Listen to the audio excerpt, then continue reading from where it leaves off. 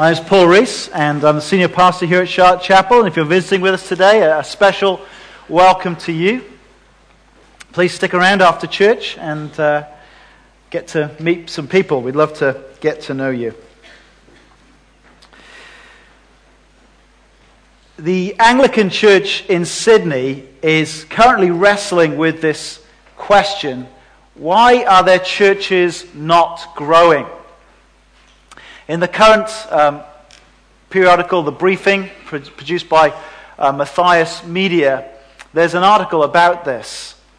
They have maintained their numbers in line with the population growth in Sydney, which actually fares a lot better than the other Anglican diocese areas in Australia, which are in decline. But that's good. But they're asking this question because they've spent the last 10 years very intensively and intentionally in mission, seeking to share the gospel with people and plant new churches. And so they're wrestling with this question: well, why are we not growing beyond sort of the population growth in Sydney?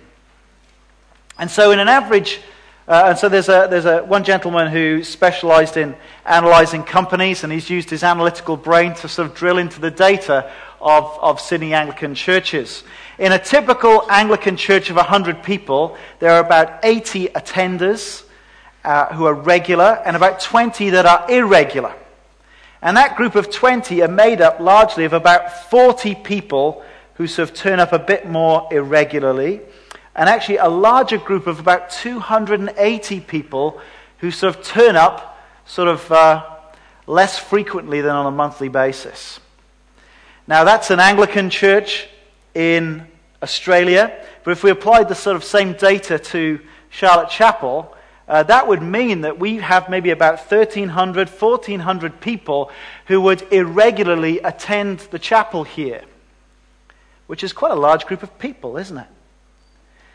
And they are trying to understand, well, why is it that these people who irregularly attend, why are they not more committed to the local church? If they could actually focus their efforts on this sort of fringe and they came along, they would see significant growth in the numbers who attend Anglican churches, evangelical Anglican churches in Sydney, Australia. And as they've analysed a little bit about this, one of the things they've discovered is that this prevailing view in the culture that while Christian churches are viewed positively, while even Christians are viewed positively in Sydney, there is this view that you don't really need to attend church to be a Christian. Church attendance is unnecessary to be a Christian. And actually, when they surveyed those who attend regularly, 45% of those who attended regularly felt that it was unnecessary to attend to be a Christian. So I want to ask you today, why have you come to church? Do you think it's necessary to attend church and be a Christian?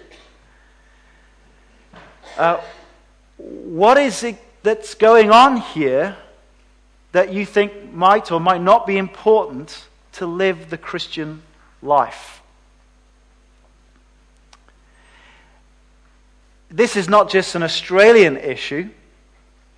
In the Evangelicals Now August edition, Christopher Idle wrote an article where in one day he met 3 British Christians who no longer attend church. And my guess is that even now you could probably be thinking of people that you know who would call themselves Christians but don't attend regularly. And he gave 3 different situations. There was one lady that I think he called Valerie. Valerie, who at one stage was very actively involved in her evangelical Anglican church. She was involved in leadership. She devoted a lot of her spare time to helping and serving in the church for many years. And then she reached a point of just feeling burnt out and feeling disillusioned. And so she stopped attending and is currently not attending anywhere. Or there was this man called Peter, who was a musician, a songwriter. And apparently he changed this guy's name, but apparently we sing a lot of these songs in evangelical churches, but Peter's church went through a split. And it was an ugly split. And there were lots of negative things that were said, hurtful things. And really that just resulted in him, while sending his children along to church, he stays at home. He just doesn't bother attending anymore. Or at the end of the day, he jumped into a taxi, and the taxi driver, Harry, as he drove him to a station, espoused the view. He said, well, this is how I see it. You don't have to go to church to be a Christian. Have you heard that? You don't have to go to church to be a Christian. So what does God have to say about that? So please open your Bibles and let's turn to Ephesians chapter 4. You'll find that on page 1175 in the church Bibles, page 1175, Ephesians chapter 4.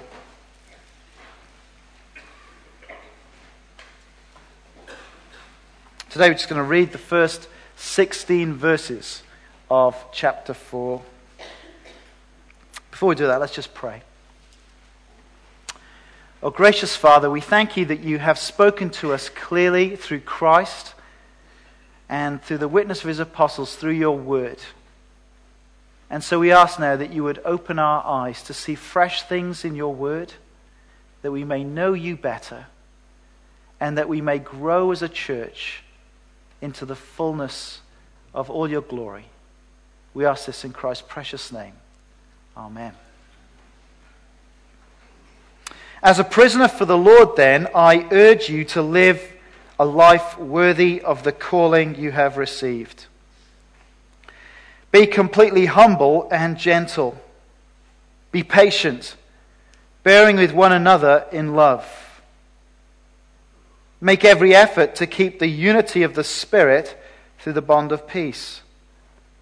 There is one body and one Spirit, just as you were called to one hope when you were called. One Lord, one faith, one baptism, one God and Father of all, who is over all and through all and in all. But to each one of us, grace has been given as Christ apportioned it. This is why it says, when he ascended on high, he led captives in his train and gave gifts to men. What does he ascended mean, except that he also descended to the lower earthly regions? He who descended is the very one who ascended higher than all the heavens in order to fill the whole universe. It was he who gave some to be apostles, some to be prophets, some to be evangelists, and some to be pastors and teachers, to prepare God's people for works of service, so that the body of Christ may be built up, until we all reach unity in the faith and in the knowledge of the Son of God, and become mature, attaining to the whole measure of the fullness of Christ. Then we will no longer be infants, tossed back and forth by the waves, and blown here and there by every wind of teaching, and by the cunning and craftiness of men in their deceitful scheming. Instead, speaking the truth in love, we will in all things grow up into him who is the head, that is Christ. From him the whole body, joined and held together by every supporting ligament, grows and builds itself up in love as each part does its work. This is God's word.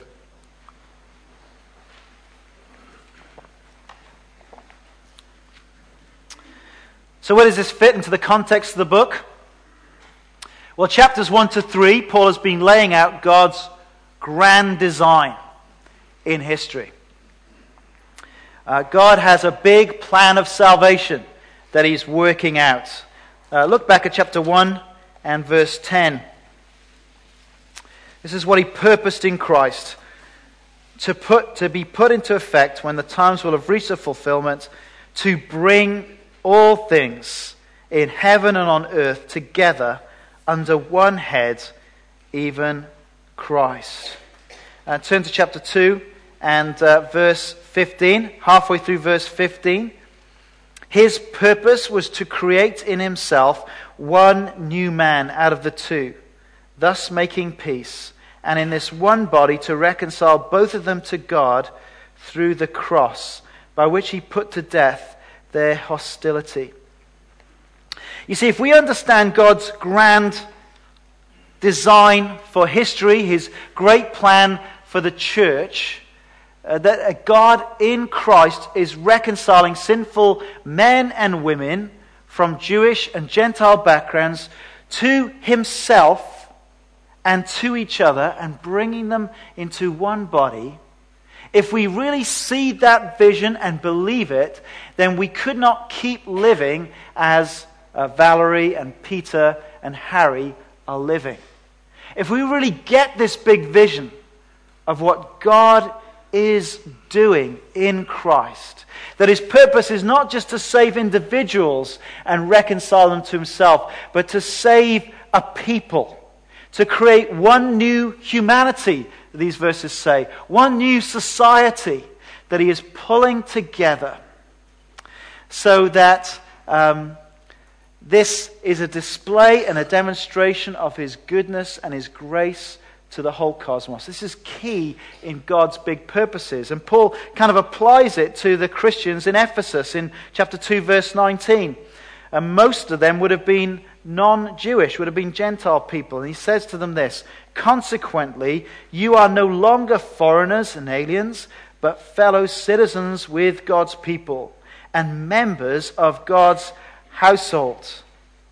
They are forming this new house in which God wants to dwell by his Holy Spirit. Look at verse 20. It is built on the foundation of the apostles and prophets, with Christ Jesus himself as the cornerstone.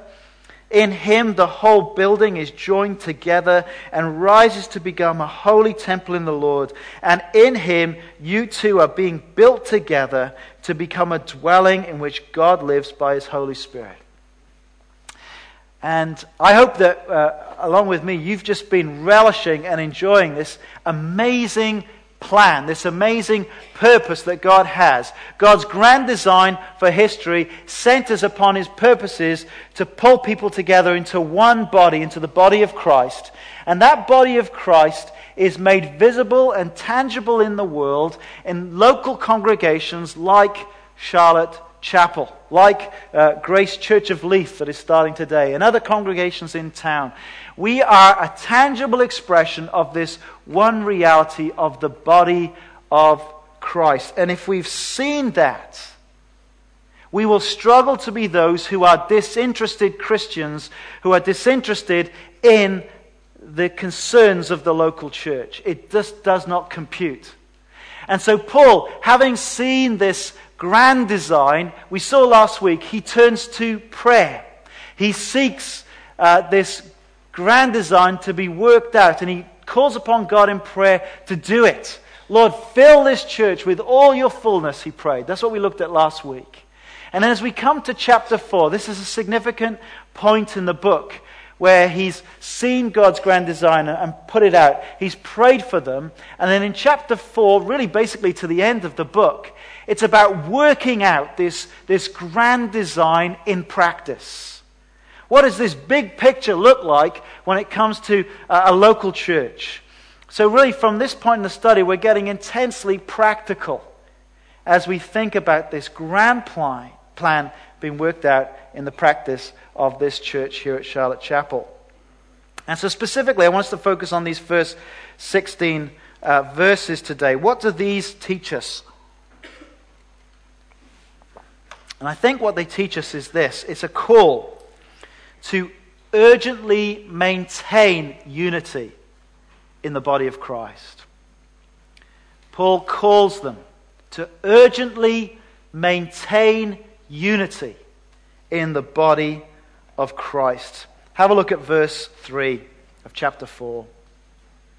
Make every effort to keep the unity of the Spirit through the bond of peace. We've seen God's big plan. He's reconciling sinful people to himself and to each other. He's putting them into one body. And so what's the outcome of that? We are to make every effort to maintain the unity of the Spirit in the bond of peace. That's what it says, isn't it? Do we have to create unity out of nothing? No. What does verse 3 says? We need to energetically maintain what is there. To make every effort. This is a unity that is given by God. We're going to consider that in a moment. It's not something we have to create. We don't have to set up councils and do special things to sort of manufacture unity out of nothing. It is a given unity. But we are called to sort of energetically and enthusiastically pursue and maintain this unity that God has brought about. How do we do that? How do we do that? Well, the first thing is that we need to pursue certain characteristics, and there they are in verse 2. We haven't got onto that point yet, so you might want to go back. Look at verse 2. Be completely humble and gentle. Be patient, bearing with one another in love. This is what it means to make every effort to maintain this unity. We need to pursue the characteristic of humility. Kind of the opposite of pride. Humility is where actually I put myself in the position of thinking, how can I serve other people? Rather than saying, how can I be served today? Where we come to church say, I am looking forward to meeting with God's people so I can serve them today, rather than, actually, I'm looking forward to coming so I can be served again this Sunday. That is the attitude of humility, to esteem others as better than ourselves. That is the characteristic that we are to pursue completely, it says. Be completely humble. There's no wiggle room there, is it?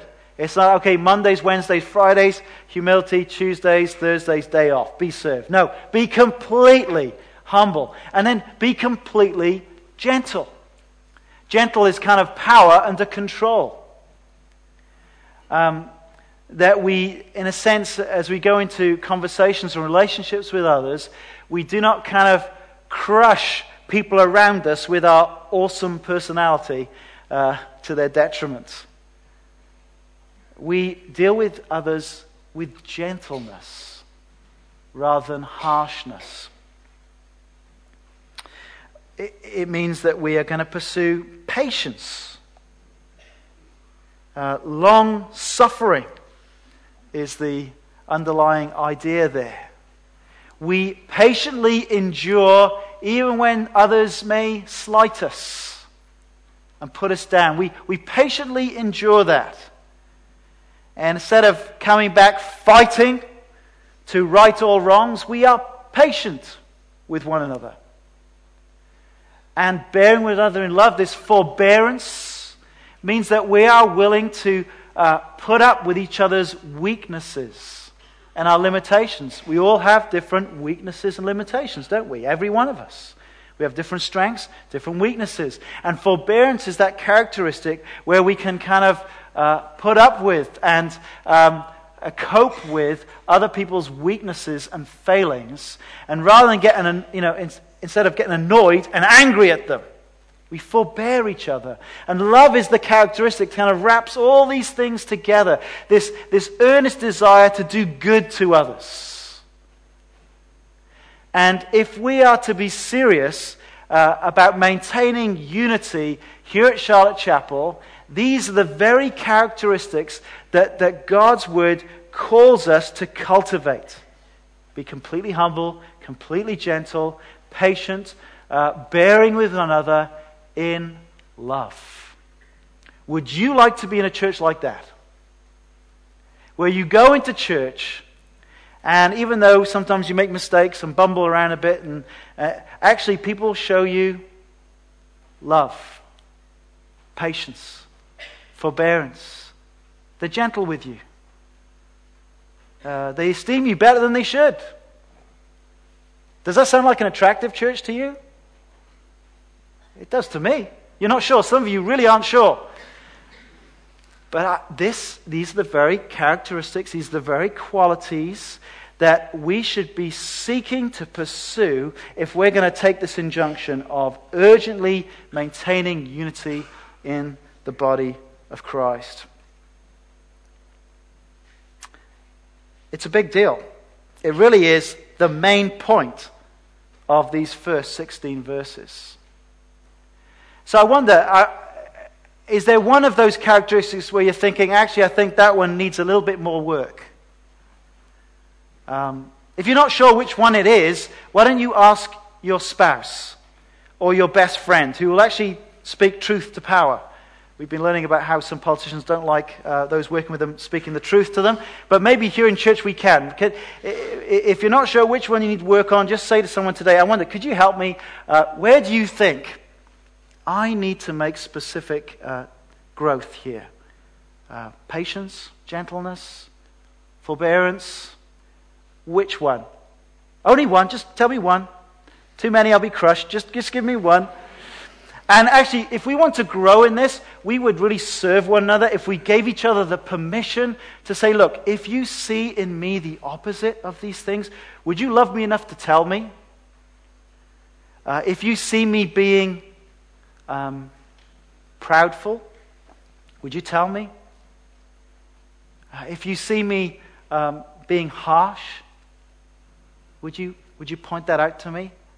If you see me being impatient, if you just see me getting annoyed, if you see me just being indifferent to other people rather than loving them, would you tell me? If we gave each other the permission to do that, by God's grace and His Spirit, I think we can actually move forward in these very characteristics that will help us to maintain unity in this body. And Paul says, be eager about it. The word make every effort has the idea of haste, urgency, kind of the Nike ad. Just do it. Do it. Keep doing it. Keep pursuing it. This is what we need, God's word says. If we get a vision of what God's doing, this is His great purposes to unite people together, then surely it is something that we need to pursue.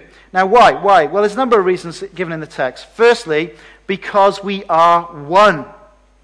Look at verses 4 to 6. There is one body and one Spirit, just as you are called to one hope when you are called, one Lord, one faith, one baptism, one God and Father of all, who is over all and through all and in all.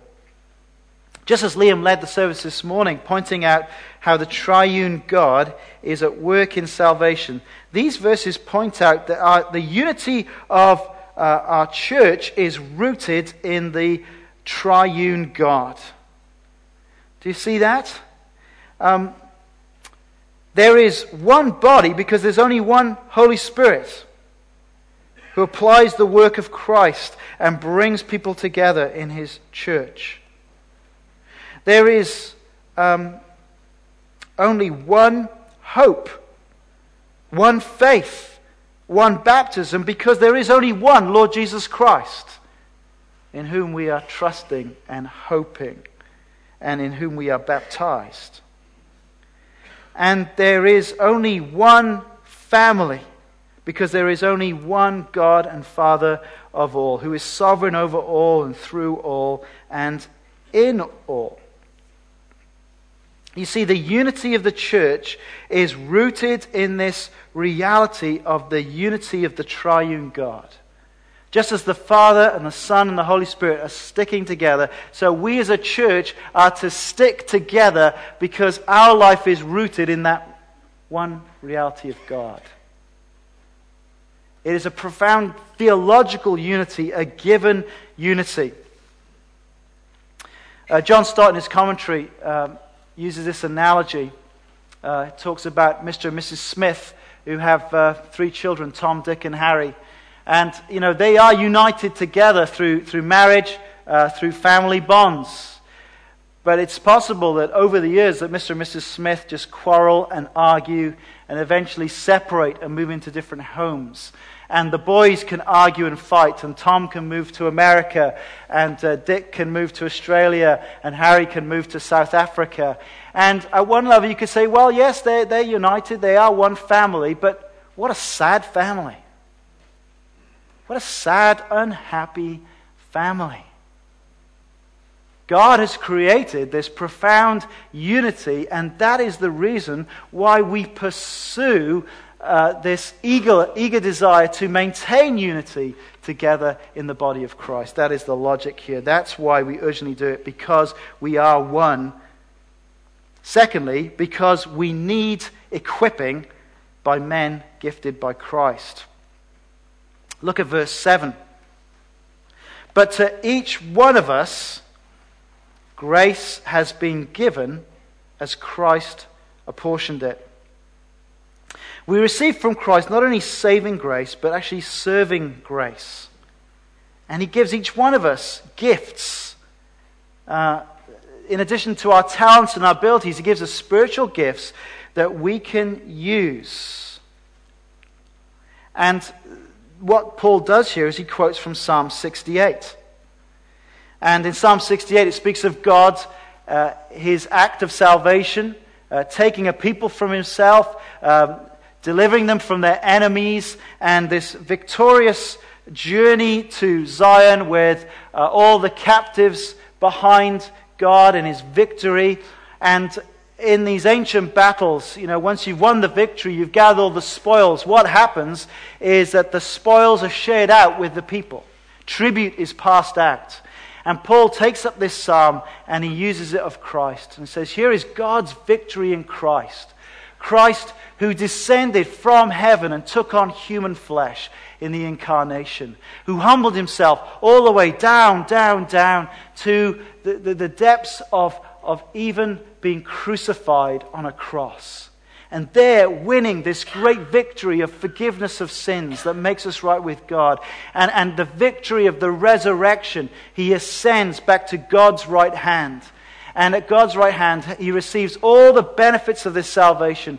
And he shows us by pouring out the Spirit, who enables us to have these different gifts. That's what's going on in this quote from Psalm 68. And specifically, he begins by thinking about particular gifts, word gifts to the church. Verse 11, it was he who gave some to be apostles, some to be prophets, some to be evangelists, and some to be pastors and teachers, to prepare God's people for works of service. The ascended Christ, out of the victories of his death and resurrection, he gifts the church with men who speak God's word. Each of these categories are people who speak God's words in different ways. And at the time that Paul is writing, all these were present in the church. The apostles and prophets, those who saw and witnessed the life of Christ and his resurrection. They who play a foundational role in the life of the church. I don't think we have apostles and prophets in this way today. Turn back to chapter 2, verse 20, and see this foundational role. You are members of God's household, built on the foundation of the apostles and prophets, with Christ Jesus himself as the chief cornerstone. They were the ones who saw the life of Jesus, who saw the resurrection of Christ, and through their testimony, we have God's word written down.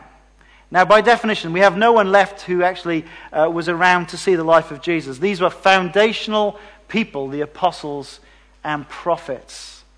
People who spoke out the word of God in that way. But what we do have today are evangelists, pastors, and teachers who take that word that was spoken by the apostles and prophets and they continue to speak it out. Evangelists who continue to speak out the gospel, calling for men and women and boys and girls to repent of their sins and put their trust in Christ. And we have teachers who teach this word to people so that we get it in its depth, and pastors who teach God's word and who shepherd the flock. These are gifts that God gives to his church, specifically to prepare, to equip each member in this work of service that we are all called to do. It is an amazing vision of church. And do you see what the logic of what Paul is saying here? We need to eagerly maintain the unity of the body of Christ, because it is only as we participate in the body of Christ that we're going to benefit from those who are gifted word teachers, from evangelists, pastors, and teachers who are going to teach us God's word. At the center of a healthy, growing, thriving church, you will discover a healthy Bible teaching ministry. This is what drives and feeds a healthy church. If you want to, point to me a sickly church that's not doing very well, I would suggest to you one of the problems is they're not getting regular, faithful Bible teaching from pastors, evangelists, and teachers at the heart of what they're doing. We need to eagerly maintain unity because that is the gift that God has given us. Together, we will learn from those who are gifted to speak God's word to us. I grew up in a Brethren church, and I'm very thankful to God for that. We strongly believed in the priesthood of all believers, but where I sometimes think we lost the plot a bit is that we failed to understand that actually not all were gifted to teach and preach and to evangelism. And so Sunday by Sunday, you could have people who had a go, and they clearly weren't gifted, and it wasn't very edifying. There are problems with Baptist churches we'll come to in a moment. But we need gifted word teachers. It's essential for a healthy church. So why do we need to urgently maintain unity? Well, one, because we're one. Secondly, because we need equipping by men gifted by Christ. And thirdly, because we need each other's diverse gifts to attain maturity. Look back at verse 12.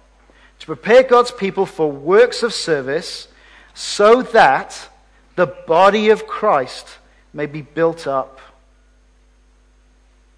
Verse 7, to each one of us grace has been given. Grace has been given not just to pastors, teachers, and evangelists. This is the view of church which sees the pastor, teacher as essentially the bus driver and the members of the church as being driving on the bus. This is the problem with some Baptist and congregational churches. That's what the brethren say anyway. So, where the view is that the pastor, he's the one who does all the ministry. He's driving and everyone's in the back of the bus. Some are falling asleep in the bus, enjoying the ride. When people don't like the ride, they shout things from the back about how the pastor could do a better job. And if they don't like the direction it's going, they sack the guy and get a new bus driver. And there's that view of congregational life. That's not a biblical view, is it? While we play an important role for the pastor, teacher, evangelist teaching the flock, his role is to, alongside all the members, to be working together so that we become a mature church. We need every member ministry. All of us have gifts given by the ascended Christ that he has given us that we can serve one another in love. That's what's going on here. Verse 13. Until we all reach unity in the faith. One of the signs of a healthy church is a growing confidence in the gospel, a growing confidence in doctrine, in Scripture, that we all have a firmer grasp of it together and we reach unity in the faith and in the knowledge of the Son of God.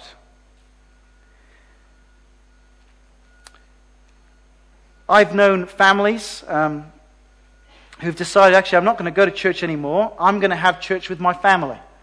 We're going to gather the kids around. I'm going to do a Bible reading, and that's our church. And to which I would say, no, you don't have a church, you just meet with your family. And actually, what you're going to miss out on is huge. You're going to miss out from those gifted to teach you, and you're going to miss out in a growing confidence in the doctrine of Scripture, and you're going to miss out in knowing Jesus Christ. If we really want to know the Lord Jesus Christ, grow in our knowledge of Him, we cannot do that in isolation in our own little bedroom or around our own little family table. We need to be part of the church. Isn't that what Scripture says here? So that the body of Christ may be built up until we all reach unity in the faith and in the knowledge of the Son of God and become mature, attaining to the whole measure of the fullness of Christ. To the Christian that says, actually, I don't want to participate in church, I would want to say, you're as useful as a kidney lying on the ground outside of a body. You're as useful as a liver separated from a body. That's not very useful. Our poor brother Johnny Wilson is discovering how useful toes are. This poor brother lost some toes this summer. And you think, well, toes. What do toes do? Well, he's having to learn to walk again. Toes are incredibly useful. Toes just lying around apart from the body are utterly useless. A dismembered body is not healthy, is not functioning, is not growing, is not mature. And you impoverish yourself when you remove yourself from the fellowship church, and you impoverish that church to which you could have belonged, that needs your gifts, your love, your service. We need each other's diverse gifts to attain maturity and become fully like Christ, attaining to the whole measure of the fullness of Christ. So what would Christ have to say to us today? It would be this: I've given you gifted word ministers to equip you to serve with your diverse gifts, so that as a church you'll better know me and grow into spiritual maturity. That's what Christ has done. So the question is, what are we going to do? Urgently maintain unity. Are we going to do it or not? Well, the answer could be no. No, I'm not. I'm not. I'm going to agitate for division and unhappiness. Well, what does that look like when a church is like that? Well, have a look at verse 14. Instead of the mature man that is portrayed in verse 13, verse 14, we will be like infants, tossed back and forth by the waves and blown here and there by every wind of teaching and by cunning and craftiness of men in their deceitful scheming.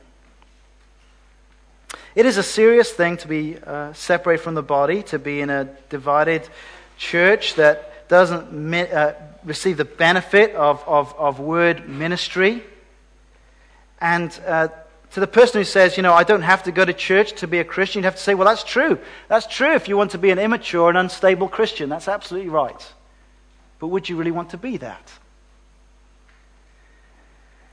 And looking back over the last 20 years, it's amazing to me to see the different waves that have rolled in and hit churches, from the prophetic movement of the Kansas City Prophets and the Lakeland Revival with Todd Bentley, and the Prosperity Gospel and Prosperity Lights like Joel Osteen and Joyce Meyer and others. They come in, and my friends, unless we are solidly rooted in the Word of God, we're going to be blown around by all this strange, wacky teaching. And there are deceitful men who just want your money and who are distorting the truth. And so divisive people in divided churches are very dangerous.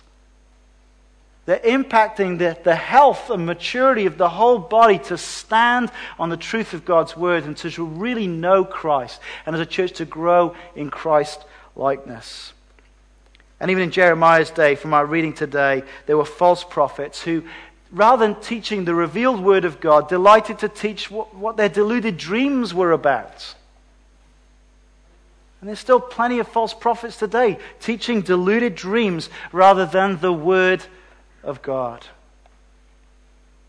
So, well, what does it look like to urgently maintain unity? We'll have a look at verse 15 and 16. Instead, speaking the truth in love, truthing in love, we will in all things grow up into Him who is the head, that is Christ. From Him, the whole body, joined and held together by every supporting ligament, grows and builds itself up in love as each part does its work. This is what a united church looks like. It's a church where people gather together to speak the truth in love to one another. When I asked you at the beginning, why did you come to church? I hope that you come to church to be fed by God's Word, by whoever's preaching and teaching that day. And I hope that you're coming to also to serve the body by seeking to speak the truth in love to one another. I think a very important time when we gather is the time just after the final hymn, when we can turn around and talk to each other. And what I would urge you to do is redeem that time, make it useful. We've just experienced church together. What a great time to turn around and say, what did you think of today? What did the Lord teach you today? What challenged you today? What encouraged you today? As we can speak the truth of God's Word into each other's lives, that is a healthy church. A healthy church that is growing up into the leadership of Christ, and from whom the life of Christ is flowing down to the whole body. This is a healthy church. The Sydney Anglicans discovered that the churches that retained more newcomers and pulled in fringe people were the churches where there was real, healthy, growing disciples. The sort of place that when people turn up, they're not only saying, wow, I really liked what the speaker had to say, the preacher had to say, I'd like to hear some more of that. They're saying, wow, I really like the sort of people that this gospel is making. And I want to be around people like that. Doesn't that ring true? I mean, I've been to churches where the word was preached soundly and nobody welcomed me. No one even smiled at me. And I walked out again. I thought, I'm never going back there again. No, the churches that grow are those where there's healthy, growing disciples who are excited about the gospel and are living out this life together in community. That is intensely attractive. And that is the vision that we have here in verses 15 to 16 of a church that is urgently maintaining unity together in the body. Well, what about you? What are you going to do today? If you're a Christian here today, are you a member of a particular church? If you're visiting here, are you a member of a church where you come from? I don't know, it just seems logical to me if we really understand God's grand design, chapters 1 to 3, if we really want to work that out and practice chapter 4 onwards, the minimum place is to start by committing, saying, actually, you can count me in as a member of this church. Leaders, please care for me. I want to exercise my gifts in this church. Count me in. Is that not the minimum place if we take this seriously? There's a membership class coming up in a few weeks. You could learn about membership here at Charlotte if you want. Do you come Sunday by Sunday eager to be equipped? Do you come Sunday by Sunday with a heart, Lord, who can I serve today? This would be a great prayer as you come to church. Lord, help me to love and serve just one person specifically this Sunday. Look out for that opportunity where you can bless somebody and move them forwards in their understanding of Christ. Just if everybody came, just do that with one person each Sunday. How exciting that would be, would it not? I want to be part of that church. And praise God, there are people like that in this church. And if every part is doing that, my friends, we will grow up into Christ, into the fullness of Christ, and fulfill God's grand design for us here at Charlotte Chapel. Let's pray.